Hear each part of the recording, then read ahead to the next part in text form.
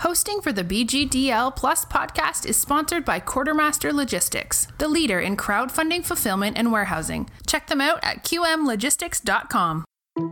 Welcome to the BGDL Plus podcast, a show designed to help you take your creativity, productivity, and designing to the next level.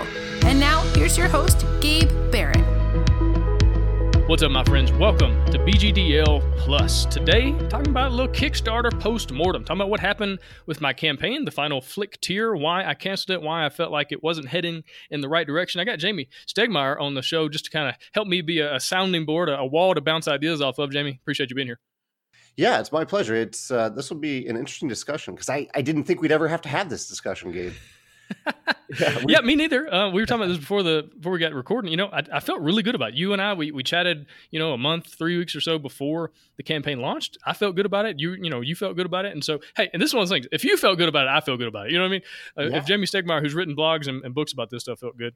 But then I tell you what, man, the day it launched, first of all, it was super frustrating. So Kickstarter, there was a glitch in their system where when I hit the big green button to launch at 8:30 in the morning, because I had like this hour and a half block where I've got planning period during, I teach school. And so I had this hour and a half where I could just kind of maintain the campaign. I could refresh it. I could answer any questions that were coming in early. And I hit launch and I got this error message that said something needed to be fixed, but it didn't tell me what. But all the checks were green. Like everything was green. Everything was fixed, completed. I'd done everything I was supposed to do and it would not work. And so I was just scratching my head. Like, I don't understand what's going on. And it was really frustrating because like right before I launched, I just had a bad feeling. I was like, I don't think this is going to fund. I don't think this is going to do very well. And I don't know why I felt that way. It was just kind of like a little weird, you get those ideas and feelings sometimes. Yeah. But then, so come to find out. Let's see. I sent a message to a friend of mine who's in the States. I thought maybe it's because I'm in Honduras. Maybe there's some like weird IP address thing going on with Kickstarter and it's freaking out.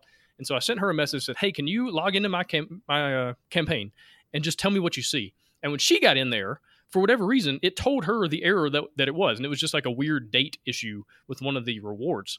And so it told her, and I was like, oh, okay, cool. And so I was able to go in there and fix it. But this is like 2 hours later than I meant to launch. Right. And so I ended up launching like in the middle of a class. So I don't even know what I was teaching that day. I probably like trashed it. And I was like, all right, guys, get out your books and just read. And I'm going to hang out in the back room. So it was super frustrating beginning to the campaign. And then, I don't know, it just didn't take off the way I thought it would. I didn't think it would fund the first day or anything like that. I had no ideas as far as, oh yeah, this is going to, I'm going to hit $100,000 the first 48 hours. Nothing crazy like that. Right. But I really felt like it was going to do a little bit better than it did. Let me just give you some numbers real quick. So in the end, it had 240 backers, or I say in the end, when I canceled it, which is, I guess, 2 weeks in. So 240 backers, it had made $6,736 out of the $15,000 needed for the goal. And then here's another interesting thing, especially based off the blog post you just published. 71 people, so around 33% of those backers were $1 backers. And I've got some ideas about why. But so anyway, that was kind of where things were at. And so for this conversation, as is post-mortem, I kind of want to break things down into two different parts. One, the things I cannot control or could not control, that there's nothing I could do. Life is just what it is. You got to deal with it.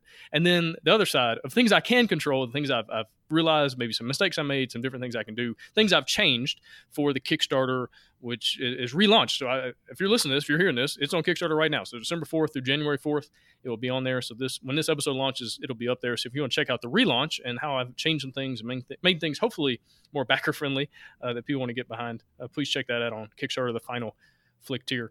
But first of all, I want to get into your blog post because this is something I dealt with. You talked about Tidal Blades and what was the other? Reavers of Midgard. Yeah, they had just a ton of $1 backers. Like we're talking thousands. Now they had thousands of people to back the game in general, so it kind of proportions out. But like, give me some of the reasons you think people are backing at that $1 level, and maybe that's something that I need to think about with this. Well, people, there are a lot of different reasons that people use the $1 level. And some people shared, I shared some reasons in the post, like people who just want to follow along or make comments and ask questions, people who aren't quite ready to pledge the full amount. The blog post in particular focused on $1 rewards where people pledge that dollar with probably the distinct possibility of upgrading it to a full pledge in the pledge manager. And on yours, the way you phrased it, you said, if you just want to follow the campaign or make a donation, this is the pledge level for you.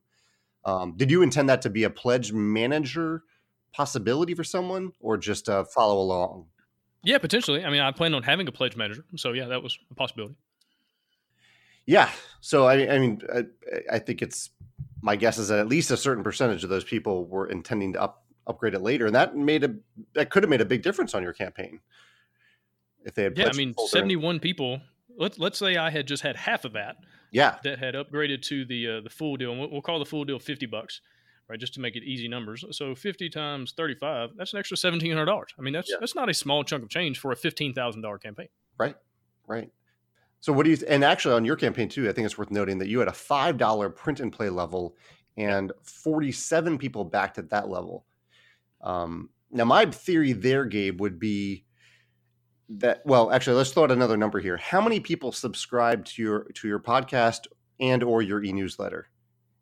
Okay, so let's see. Numbers wise, I get about 3,000 downloads per episode. Mm-hmm. There's about 2,500 or so people in the Facebook community, and I've got probably a little over 1,600 email subscribers. So I'm guessing that there's a certain percentage of those people who, for whatever reason, didn't want the game, or they didn't have the money for the game, and they wanted to show their support for you as a creator because they follow you and they believe in you. And I'm wondering if some of those people were using the $5 reward for that, because they didn't just want to give $1, but they wanted to give it something a little bit more than that, which isn't a bad thing. I think that's good that those people had an outlet that was higher than $1 to contribute in that way. Yeah, no, I totally agree. I had several people send me messages or just kind of write emails or whatever and say, hey, this game's not for me. I don't like dexterity. I don't like Forex, whatever. Right. But I'm going to do the $1 pledge just because I love your podcast. I'm going to do the $5 just because I love, all the interviews. I want to support you, the person, you, the designer, you, as Gabe, not necessarily you, the game. And so I think that was a pretty decent chunk percentage. Also had several people say, I'm doing $1 now. And hopefully, this money comes in, or, I'm waiting on a sale, like people that don't work for an hourly wage, right? They work off sales numbers and things like that. They're saying, hey, we'll see. Hopefully I can upgrade later. So I think there's a lot of that kind of stuff going on. So on your relaunch, as we're looking, I'm sure we'll talk about the main pledge level in a minute, but for the $1 and the $5 level, are you doing anything different? Doing anything the same? Like, what did you learn from that for the relaunch? Yeah, those are staying the same. I felt good about those. Mm-hmm. The other rewards, I've tweaked, I've changed one of them a good bit. And so, yeah, I feel good about the 1 and the 5. Because again, like you're saying, if it's a lot of people that just want to support me, hey, that's awesome. I really appreciate that. I cannot thank people enough. Every $1 is awesome. Every $1 is them saying, hey, I believe in you, even if this game's not for me, or even if I don't have the money in the budget to do the full deal. I believe in the project. And so that's just incredible. And 240 people is not a small number. No. Right. Like, I feel good about the number of backers. It was just the amount total that was being pledged. I didn't feel good about limping across the finish line. I think we talked about this. Yeah. Like at 15 grand, I was almost, I don't know, like 42%, something like that. So almost half.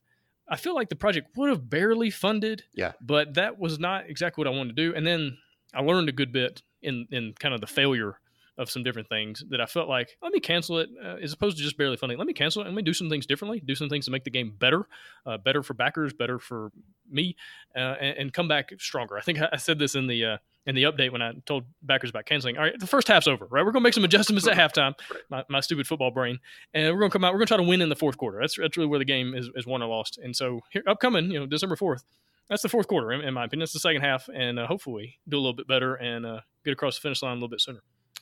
So if you're going to keep $1 and $5 the same, what in terms of the reward levels do you think didn't work for the original project? Yeah, and so this gets into, let's come back to that. Yeah. Let's talk about the things I can't control. Yes. Okay. And then, because what you're saying is it's the main thing that I can control, and I want to make that like it's got a lot of stuff coming off of it. Yeah. So there are a few things that happen, and just one of the reasons I wanted you to be a part of this and not just me talking to myself into the microphone is I want to throw out some ideas.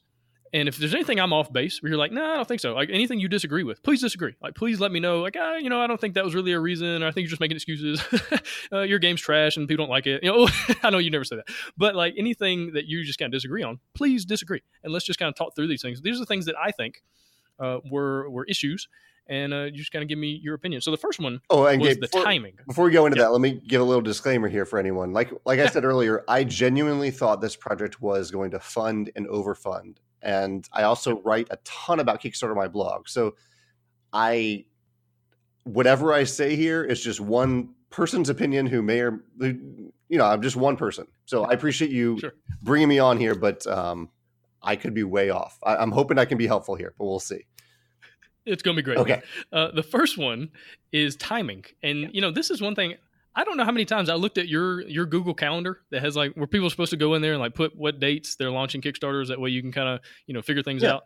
The ones that ended up on Kickstarter around the same time mine did were not on your calendar, good sir. And so those people need a good talking to about how to properly do this. Yeah. But there were 3 campaigns that launched either right before or right after mine. They all made at least $500,000 or more, I think. Anyway, so Tidal Blades, Claustrophobia, and Spirit Island they all might have been $750,000 campaigns, like huge campaigns, just sucking up all the Kickstarter dollars. Because one thing I've learned from Daniel Zeiss, he was talking about this earlier, is the Kickstarter market, like the people on Kickstarter, there hasn't been really a big spike in new users since the Exploding Kittens campaign. Like the people on Kickstarter now have been there for a long time. Like you're not getting a lot of new users, new customers, so to speak. Right. And so there's only so much money to go around unless you have like some kind of really big blog or like Exploding Kittens did, where you're bringing in people from outside this kind of Kickstarter space. Right. And so when you have huge campaigns, I feel like it makes it a lot harder for everybody else to kind of, one, be noticed, but also, two, there's only so many dollars in people's budgets for board games a month. And so that played a factor. There were also like 5 or 6 other campaigns that were at least 6 figures on Kickstarter in the gaming space at the same time. And so I feel like I just happened to launch at a really bad time. Yeah. Now, am I right? Am I wrong? Like, what's your Well, I think you're right that you launched at a bad time. And I'm sorry that the calendar let you down. That the calendar that you're talking about is creator driven. Like I never update it. I hardly ever even look at it because I'm not on Kickstarter anymore. So I guess one thing that you do have control over here, Gabe, is I think you probably could have known about some of those projects. So I think that's always, it's sometimes hard to tell. Some companies announce things in advance, but like Tidal Blades, I feel like everybody knew that was happening. Claustrophobia was also very highly publicized in advance.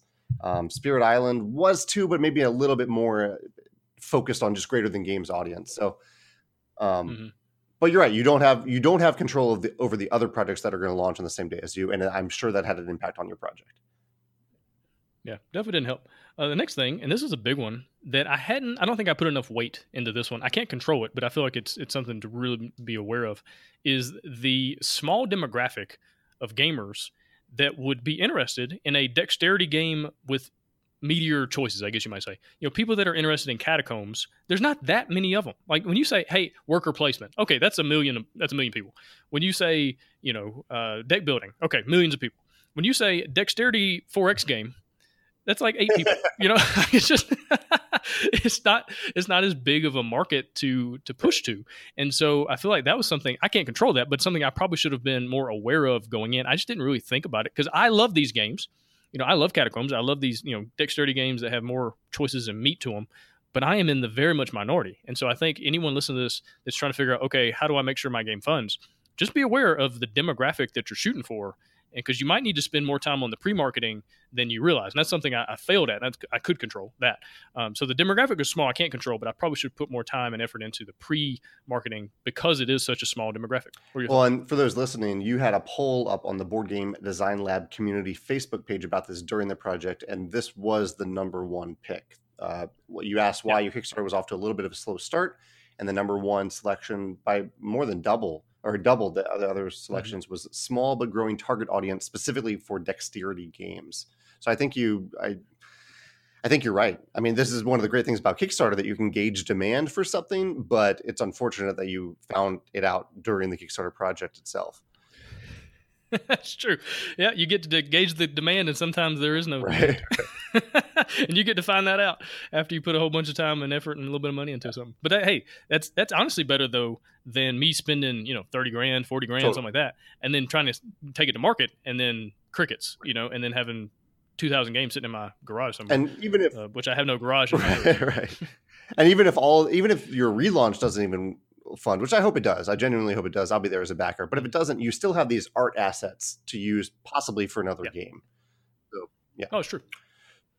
That's true. If I want to make a dice placing, building, worker deck building game, let's hit all the big demographics and put them in one game. Right. All right, the next one, it kind of relates to the first one, but is how much money people have at the time, right? I can't control that. I can't control anybody else's budget. I had lots of people send me messages that say, again, like you said, I'm backing for $1 because I just don't have the money in the budget. And it had nothing to do with Tidal Blades or claustrophobia or anything else. It was just, tis the season, it's life. Holidays are coming up, people thinking about this stuff. Something I'm actually running into with December launch. We can talk about that in a minute. But I can't control how much money people have. And so that just kind of is what it is. Like, you never know when people are going to have money and when they're not. I don't know that people have more money in March than they do in October. Right. It's just kind of person by person. And that comes back to that $1 reward a little bit. If there were a certain number of people who pledged $1 with the hopes of upgrading later when they did have more money, like maybe months later, that's great that they would have that option. But for a campaign like yours, it may have really hurt as a result. And hopefully that doesn't happen with the relaunch. But that is always the possibility when you have that $1 pledge manager reward.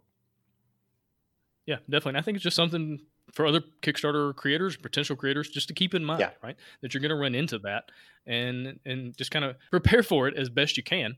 And again, you're just kind of hoping for the best. You're hoping to make good decisions and, hopefully it pans out. But sometimes it doesn't, and that's okay. And it's always good to have a backup plan. And that was one thing going in. I was like, okay, if this doesn't fund, I've got some ideas about how to do it differently, how to do it better.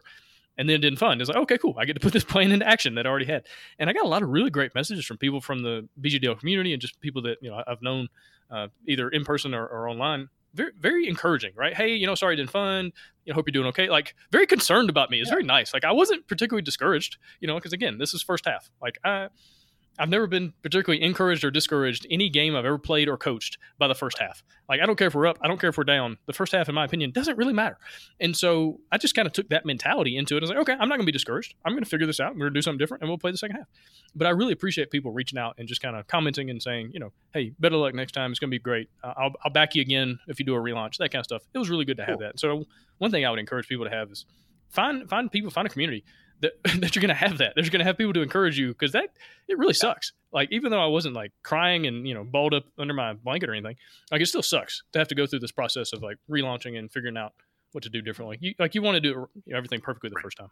But were there any other things out of your control that you want to talk about? Well, I don't have anything else written down. Anything that you could think of or anything that kind of pops up in your mind? One of the poll options was market too crowded, which is something that you kind of have control over, but you don't have a control over what other games people are publishing. I don't know if it's really a crowded market for this specific game, though. There aren't that many flicking games, and definitely not that many flicking games with interesting Euro elements to them. So, yeah, nothing else that I can think of. So, what about what can you control that went poorly that you could change for next time? Yeah, biggest thing. This is what I was alluding to earlier. Is the idea of value proposition. I don't know if you've written about the concept of value proposition on your blog in the past, but it might be a really good topic to kind of go in deeper. But when I say value proposition, basically when someone sees a product or they see a service, they automatically kind of think through their head, what is this worth to me? And if the price is less than what they think it's worth, typically they buy it. And if it's more than what they think it's worth, they don't buy it. And so I am very much a believer that a lot of people saw my campaign, because I had, several hundreds, if not well over 1,000 people come through the campaign page and see that and think, nope, it's not worth the money for whatever reason. Now, there could be 1,000 different reasons why they thought that. And I've got some ideas and things I've changed to kind of help that. But ultimately, I believe that $49 was not worth it to them for the game, for the components, for the experience they thought they might have. And so I've had to change the value proposition. Now, one thing I've done is lowered the base price of the game. So now I've come down to, it's $37 for the game as opposed to $49, right? So I'm dropping the price down $12. And so changing the value proposition a little bit there. Adding the solo mode in right off the bat. So originally the solo mode was going to be a stretch goal. This extra faction was going to be part of that solo mode and a stretch goal. That's just in the base game. So $37 gets you the 4 base factions, and then the fifth one is also the AI for the solo mode. So hopefully adding more stuff to the box makes the price tag more worth it, right? So a more valuable thing. And then instead of having all these stretch goals with all these different expansion factions and different ways to play the game, basically, I have an expansion that's kind of, it's an upgradable thing. So $37 gets you the base game. $47? Yeah, $47 will get you the base game with a whole bunch of expansion factions. And so hopefully that's going to like appeal to people more. They're going to say, wow, there's a whole bunch of stuff in this box and I need to get it now because it's going to be more expensive in retail. That's another thing. So 37 on Kickstarter is going to be, that's a good bit more through cool stuff, or, you know, it's probably the only place it's going to be available later is online. It's not going to be in your friendly local game store. That's just not how this stuff works. And so hopefully that value proposition is greater now, and people see that and go, oh, okay, yeah, that's worth that. I'll buy it. Yeah. But we'll see. I think I think you've said it perfectly there. Yeah. Cool. All right. Next thing I can control, I got some really good feedback on, was my main video. And so I didn't think about it.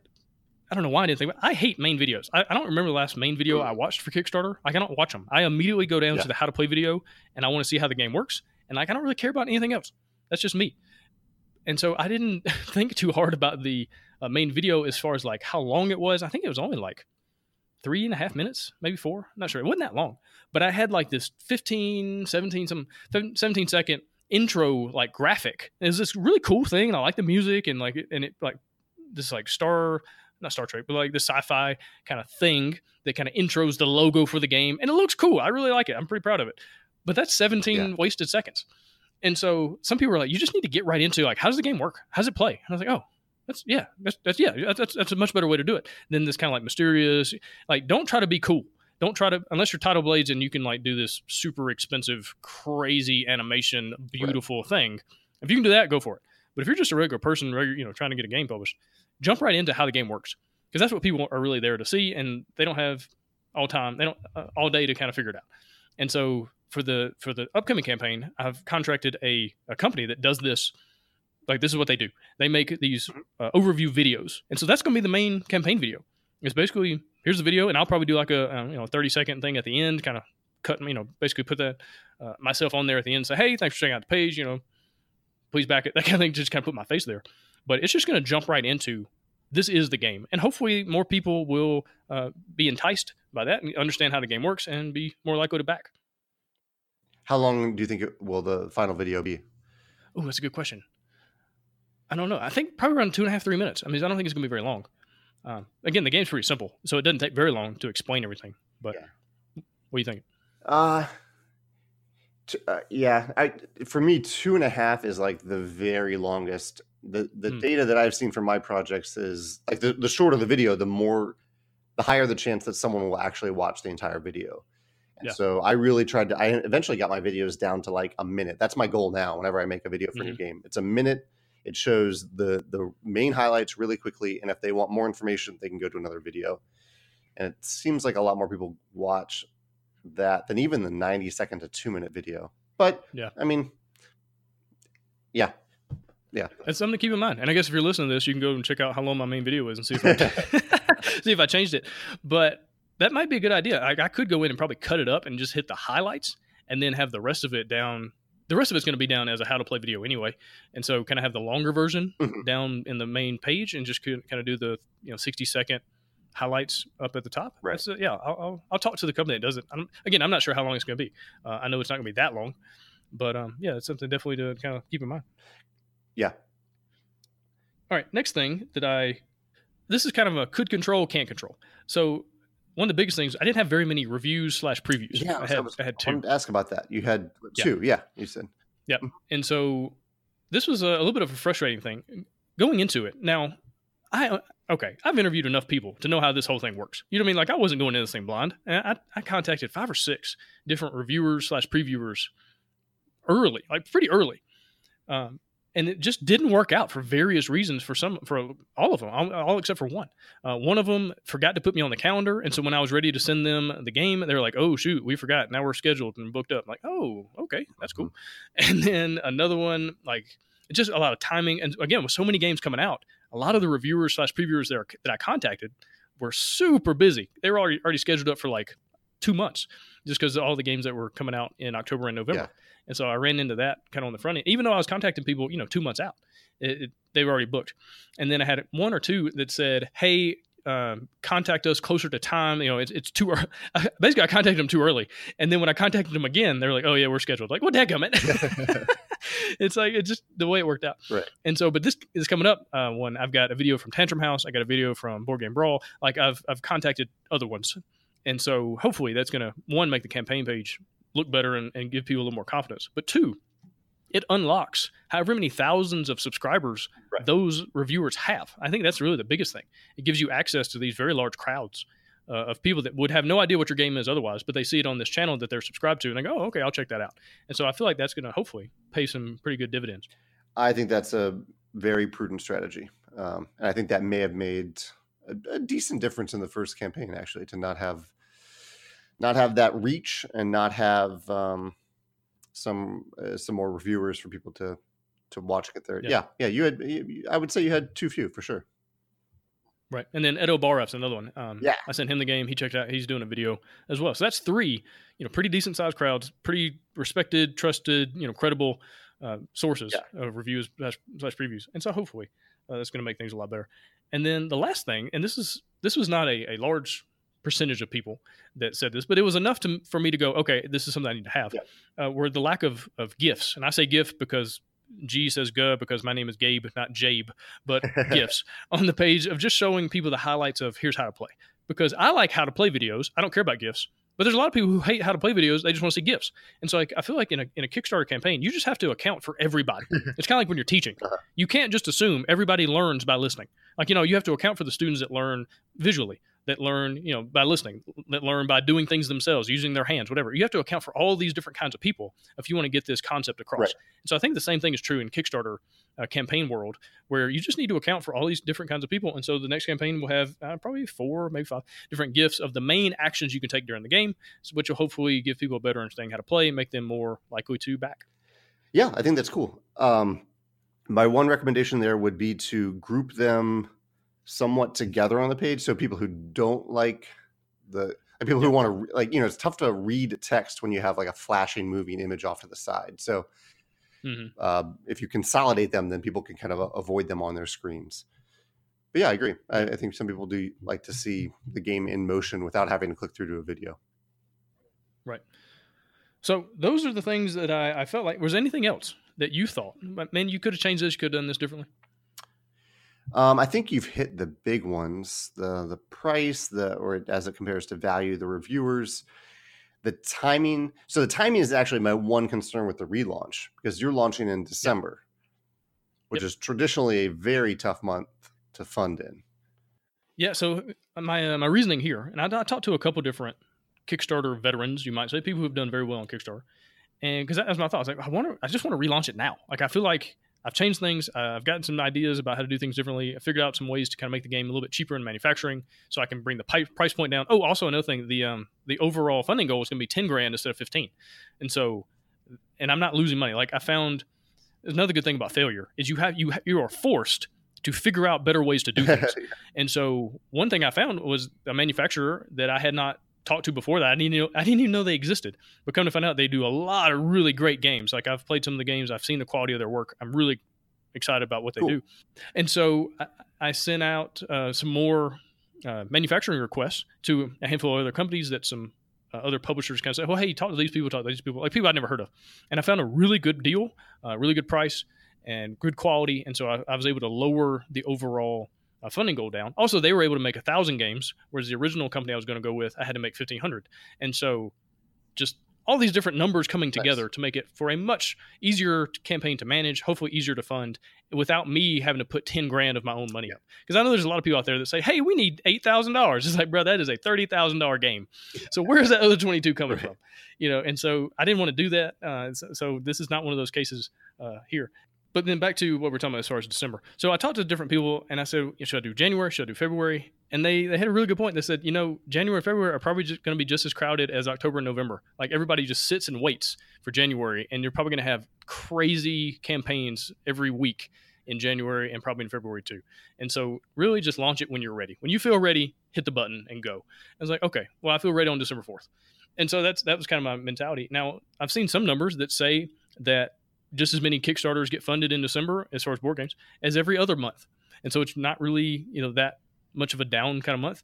Not as many campaigns overfund in December as other months. So that's something to kind of keep in mind.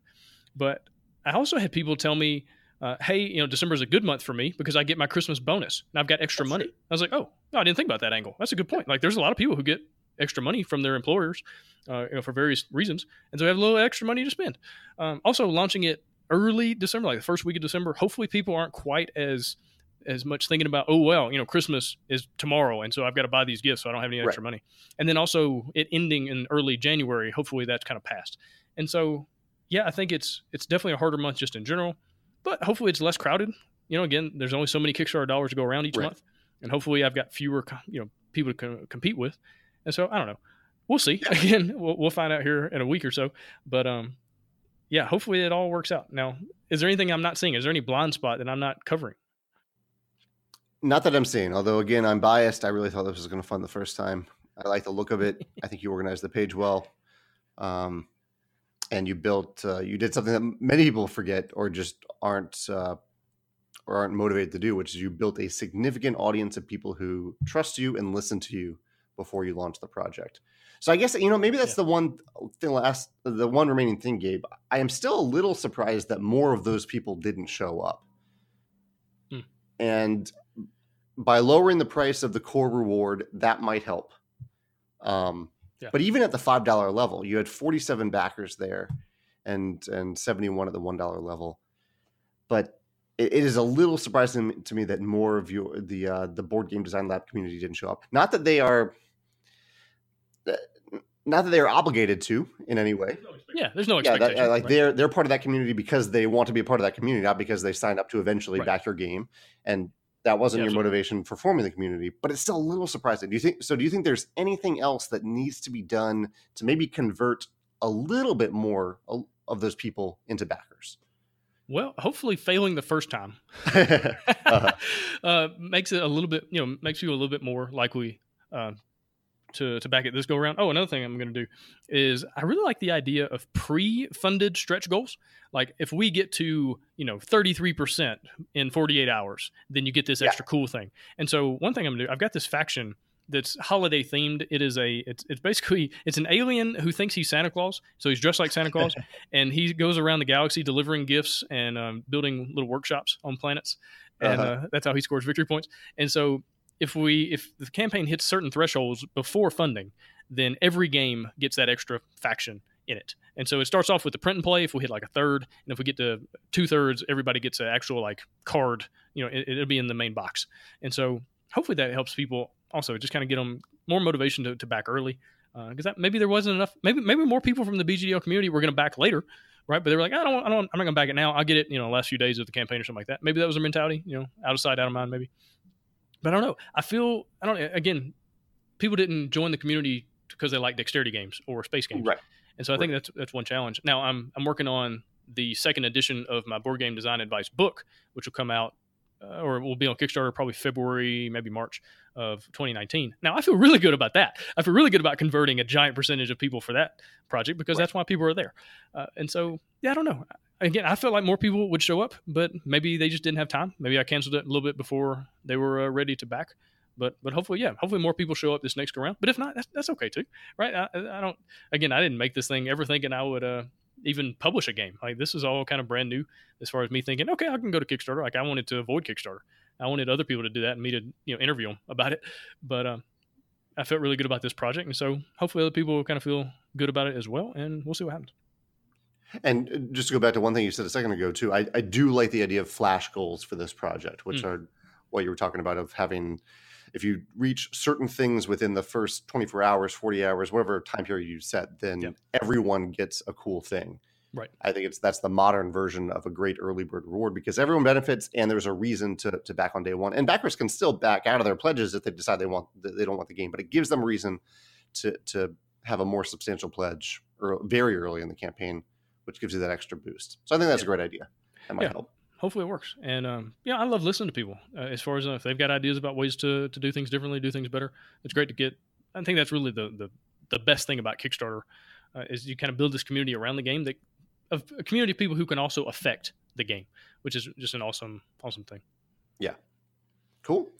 Well, I hope it works out, Gabe. I think I'm impressed by the way that you've thought through this, and I'll be there. I'll be there on day one again. Either way, I'm supporting you. I think you're doing a great job. And the game, I think, genuinely looks cool. I am not typically a dexterity gamer, but I don't care. I think the way that you incorporated it into this game is really, really unique, and I want to try it. Awesome. I really appreciate that. And hopefully more people feel the same way. Another good thing that kind of came out of it is, so my wife, the day that I canceled, she was like, well, I'm sorry. And, I kind of feel bad. This is the way it went. I looked at her, I was like, yeah, but this makes great podcast content. This is going to be a great postmortem. It's going to be great for me to be able to talk to other people in the Kickstarter world and say, oh yeah, I've been there. Oh yeah, I don't want to say failed because I canceled. It's a little bit different, but I guess failure is the right word though. The campaign did not go the way I wanted it to or the way I'd hoped. So that's failure. Yeah. And so this has been a really good experience, and it's made the game a lot better. Like having to go back to the drawing board and go, okay, how do I make this game more valuable to people for less money? Right. That's a hard thing to figure out. And so I've really enjoyed this whole process, and hopefully it pays dividends here in just a few short days. Awesome. Well, I hope so, Gabe. Yeah. Thanks for talking about it. No, yeah, I appreciate you being on the show, just kind of as a wall to bounce ideas off of. And again, thanks for everything you do for Kickstarter creators and the hobby in general. And I'm excited about all the stuff you got coming out soon. Thank you. Yeah. All right. Good luck. Well, cool. Thanks, man. And good luck with everything I've got going on right now, I guess is the Cool. Thanks for listening. This podcast is made possible by members of BGDL Plus. To find out more and to gain access to all of the awesome exclusive content, go to BoardGameDesignLab.com/plus. And until next time, keep trying new ideas, keep playtesting, and keep striving to become the best designer you can be. Did I mention keep playtesting?